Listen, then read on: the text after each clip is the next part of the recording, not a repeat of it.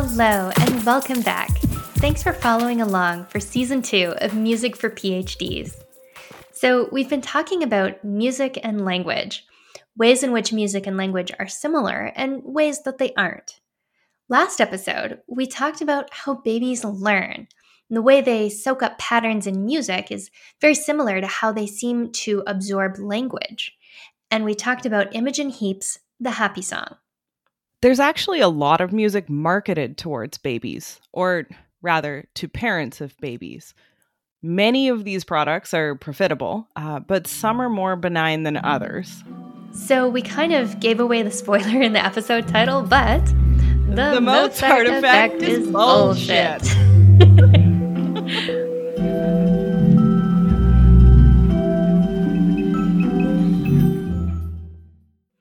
So, Dr. Kate, why don't you walk us through the Mozart effect? Big, heavy air quotes on that one. Sure. The Mozart effect was a very catchy name coined by the media, not by scientists, to describe a study. Now, the study was about university students, which is sort of the first surprise. The students completed spatial awareness tasks. So that's things like folding a piece of paper or solving a maze. Then they listened to 10 minutes of total silence, a monotonous voice speaking, or a Mozart piano sonata. The students in the study who listened to the Mozart showed an improvement on the spatial reasoning task, but the improvement only lasted about 15 minutes. So when you say made up by the media, I mean, made up by the media. So a few articles made a real splash in the popular imagination, and suddenly this single study got touted as classical music makes everyone, especially kids, smarter. this study was done on university students, though, right? Like almost adult, pretty much adult age. Yeah, the study didn't ever look at children or at babies. Plus, just to be really clear here, the improvement didn't last very long, and it was limited to these spatial awareness tasks. So spatial awareness, would that also relate to kind of how you know where you are in a room and kind of what's around you? Different kinds of spatial awareness are sort of one tiny component of an IQ test. So they're not a measure of overall intelligence. They're just this one thing that you can do about awareness in space. The researchers didn't measure general IQ at all. On top of that, their research design didn't compare classical music, like Mozart, to any other kind of music. So the participants only listened to either Mozart or silence or a monotone speaking voice. I mean, I can already tell that I would prefer the Mozart over those other two options. They sound pretty bad, actually. Right. But the idea of increasing your intelligence made for a really catchy headline. And a mention of the study in an article that was kind of intended to be a joke got blown out of proportion. Throw in some excitable parents, the chance for companies to sell them IQ improving products, and an author who was looking to sell lots of copies of sciencey sounding books. And in the mid to late 90s, the Mozart effect really took off. The governor of Georgia even proposed a program where hospitals would give out free cassettes and CDs of classical music to new parents. And a company you may have heard of called Baby Einstein made puppet videos set to classical music. They were such an overnight success that they were acquired by Disney for $25 million US. Wow. And what were the results of this $25 million investment? Pretty bad, I think. In the early 2000s, the New York Times estimated that a third of babies in America had watched at least one Baby Einstein video. But follow-up research couldn't find measurable benefits of doing that.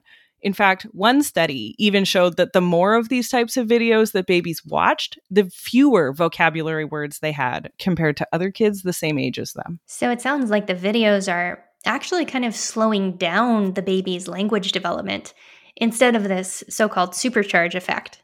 Yeah, that's kind of what the data were suggesting in that study.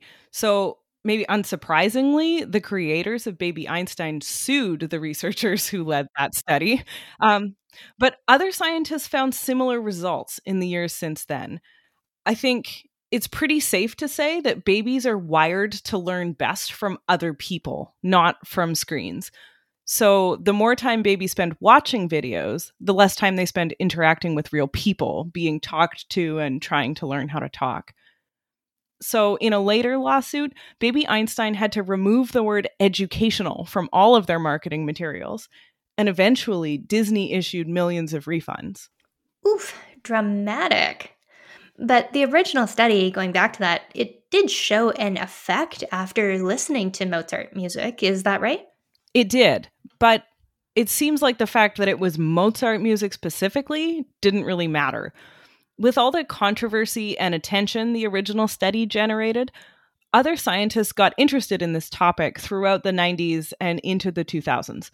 So they tested a lot of theories to try and pin down exactly what was going on. And there's kind of three big ideas that they explored. One finding was that just because Mozart wrote a piece of music didn't guarantee it would produce this boost in visual spatial performance. For example, if you run the exact same experiment as in the original study, but you slow down the recordings of the Mozart piano pieces, the effect disappears. Slower music kind of has less energy. Okay, so not all Mozart music magically produces this effect. But isn't classical music supposed to be better because it's more sophisticated or something along those lines? Well, I mentioned the journalist who wrote that very first news article about the study was making a joke. And he said something like, "This settles a centuries old debate and finally proves that Mozart is better than Beethoven." So he was just being snarky. But that is the slightly snobby subtext underlying a lot of the publicity about music and IQ, as though some music is so superior to everything else that it can literally improve your brain. In fact, the second of those three important things that I mentioned, these follow-up studies figured out, was that the effect can be created by lots of types of music other than Mozart. So my favorite example is one study in the late 90s showed that preteens who listened to a popular rock band showed bigger improvements in visual spatial tasks than kids who listened to Mozart. Okay, so for preteens, rock music wasn't just the same as classical music, it was actually better. Right. I bet parents were thrilled. Yeah. So if you're still following along at home, that means 1, not all Mozart music produces this effect, and 2, that music that isn't Mozart can still boost performance. The third piece of evidence is kind of the nail in the coffin for the Mozart effect, though. So other studies have found that to get this improvement in visual spatial reasoning, you don't actually need to use music at all. If university students alternate between listening to Mozart recordings and listening to audiobooks, people who like music more show a boost after they listen to music. But people who prefer Stephen King more only show a boost after they hear the audiobook recording. So in that case, they're kind of like the kids listening to rock music. Whether we got the effect depended on what the adults enjoyed listening to. Okay, so to recap for our listeners, point 1, slow Mozart tunes equals no effect. Point 2, rock music is better than Mozart for preteens. And point 3, even audiobooks were more effective, at least for people who like audiobooks. Exactly. So taking those three things together, it's pretty clear scientific evidence that there's nothing particularly special about Mozart. The important ingredient seems to be that what you're listening to improves your mood and engages your brain, so to speak. So that means it has moderate to high energy, maybe a positive, upbeat musical sound, or some other auditory information you find engaging, like thriller stories. It sounds like if you're having your kid listen to Beethoven to try and boost their IQ, or you're forcing yourself to listen to Bach while you study in order to up your grades, you're probably out of luck. That's the long and short of it. So maybe for a hot minute, your newly awakened brain and your improved mood will result in better ability to cut a piece of paper or play a memory game. But the effects are really small. They vary depending on the context. And like probably most importantly, they're temporary. So this only lasts a couple minutes. At the end of the day, listen to things you enjoy as long as they don't distract you. Now, this podcast is titled Music for PhDs. And obviously, this is a joke. You don't have to have a PhD to enjoy classical music or any other music for that matter. But I thought it would be fun to ask a bunch of people who do have PhDs or who are very smart about their favorite music, and especially what they listen to for reading or studying to get that brain awakening effect. These are all listed in the show notes below, so you can check them out for yourself. So my name is Kaylee Byers, and I study urban rats and the risks they pose to human health. So when I am, oh my gosh, it's been so long since I had to study, thankfully. But when I'm studying, I have to listen to something without lyrics. So I tend to listen to a lot of maritime music, fiddle music, think of the sea shanty, but without the fun singing along piece. So that's what I'll listen to if I'm reading something. You know, a lot of people prefer music without lyrics when they're studying, and there's a pretty good reason for it. It's easy to listen to singing or words when you're doing a non-linguistic task like driving your car, or even when you're doing a language task that isn't too demanding for your brain, like maybe reading a recipe. But when you're working on a cognitively demanding task, like reading a textbook or an academic journal article, you need to really focus all your attention. Music with words in it draws your attention more. It activates the language centers in your brain.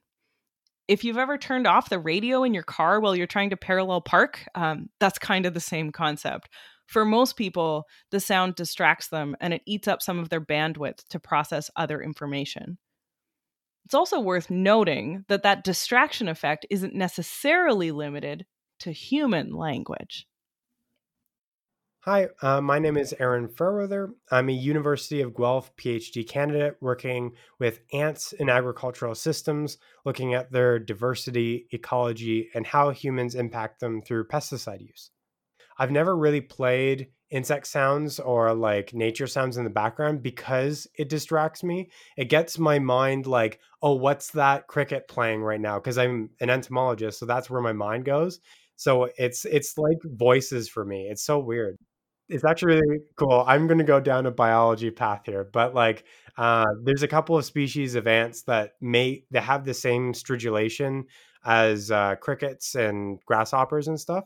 So if you hold a mic up to them really closely, like to their nests, you can hear the squeaking when they're talking inside the nests. It's kind of cute sounding. It's like the bugs from Pixar. I think it's cute too, but for someone like Aaron, they know so much about ants that maybe ant communication sounds are meaningful to them in a way that the sounds definitely aren't for you and me. We hear cute, they hear communication. Aaron can differentiate between insect species enough that those sounds might feel like language and could even activate some of the same brain regions. And it doesn't, I wouldn't say it stresses them out, but it sounded to me like Aaron wouldn't find that relaxing. Ants are their research topic, so this probably just reminds them of work. There's that part too.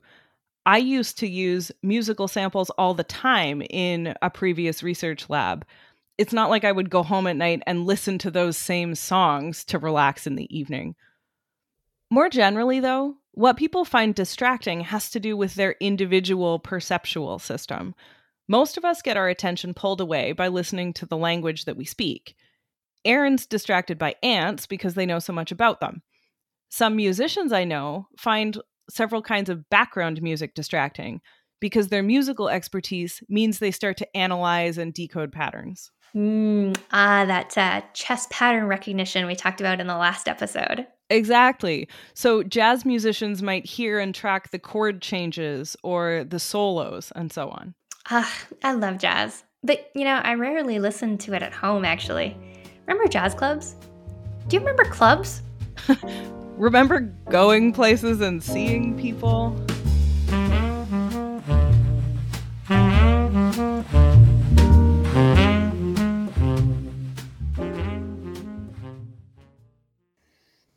Okay, so my name is Eric Donovan. I'm a professor in physics and astronomy at the University of Calgary, and my field of research is called space physics. And in particular, my focus is on the northern lights and using the northern lights to explore some of the interesting physics that goes on in the Earth's upper atmosphere and in a region we call the magnetosphere.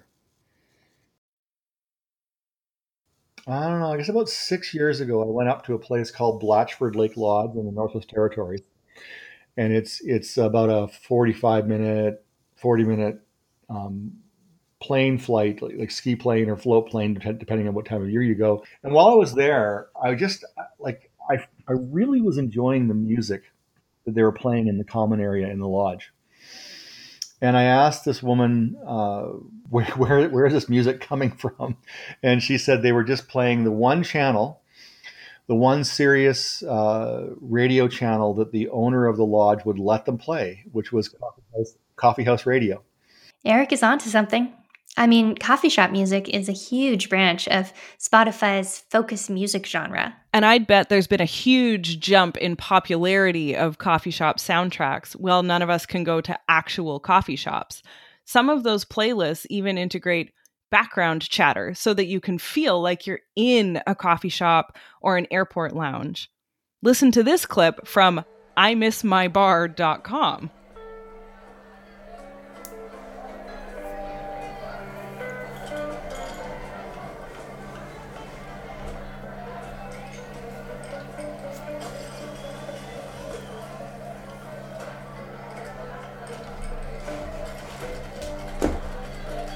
Oh, that is fantastic. And I do miss my bar. Right? So much. And you can really tailor it to your nostalgia. You can adjust those sliders to amp up the street noise or the bartender noise, the background chatter of the other people, and of course the music itself.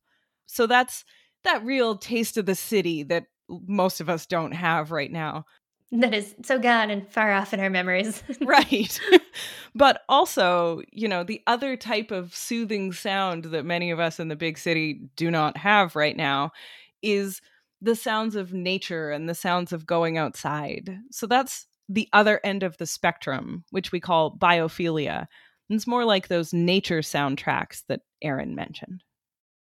My name is Corey Chewy. I am Cree Métis Polish. My Cree ancestors are from Treaty 8 up north.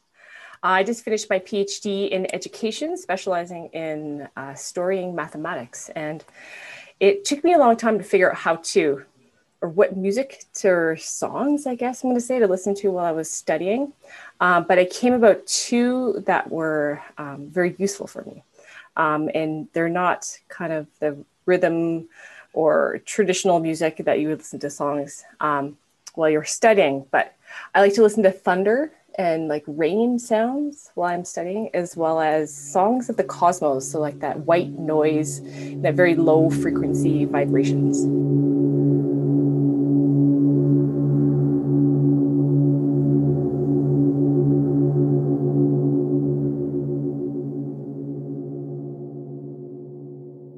I love these sounds. It really feels just like tuning into the belly of the universe. These are great examples of music that lets you focus. And like Corey said, even white noise and low frequency vibrations, for a lot of people, it creates a sense of peace and quiet, and it's restful. But there's also more energetic music that brings people together. My name is Jenny Thompson, and I'm an anesthesiologist. I listen to just about everything. Mostly, I would say pop, because that's what registers with everyone in the operating room. There's even a room that really likes metal, because that's what the group of people that work together frequently like.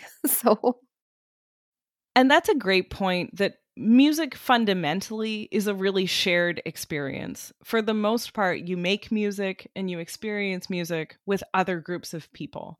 And there's a rapidly growing field studying the pro-social effects of sharing music together. So cooperating with people, helping them, working as a team. And that's probably part of what the operating room is honing in on. Also, that effect, like we talked about for the Mozart effect, of managing your mood and your energy, either with Mozart or with pop music, if that's what you like. Now, I don't think our next guest is a T-Swift fan, but we'll give him a pass anyways. I'm Jay Ingram. I'm a science communicator, and that's what I've done for my entire career. When I was in university, we would dedicate time to listen to music.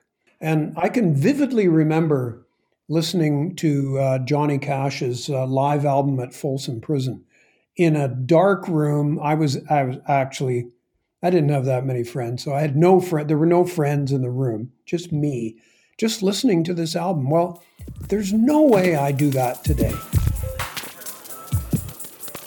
All of these great examples have got me thinking about my own preferred study and focus music. I have some go-to music for early morning drawing and painting.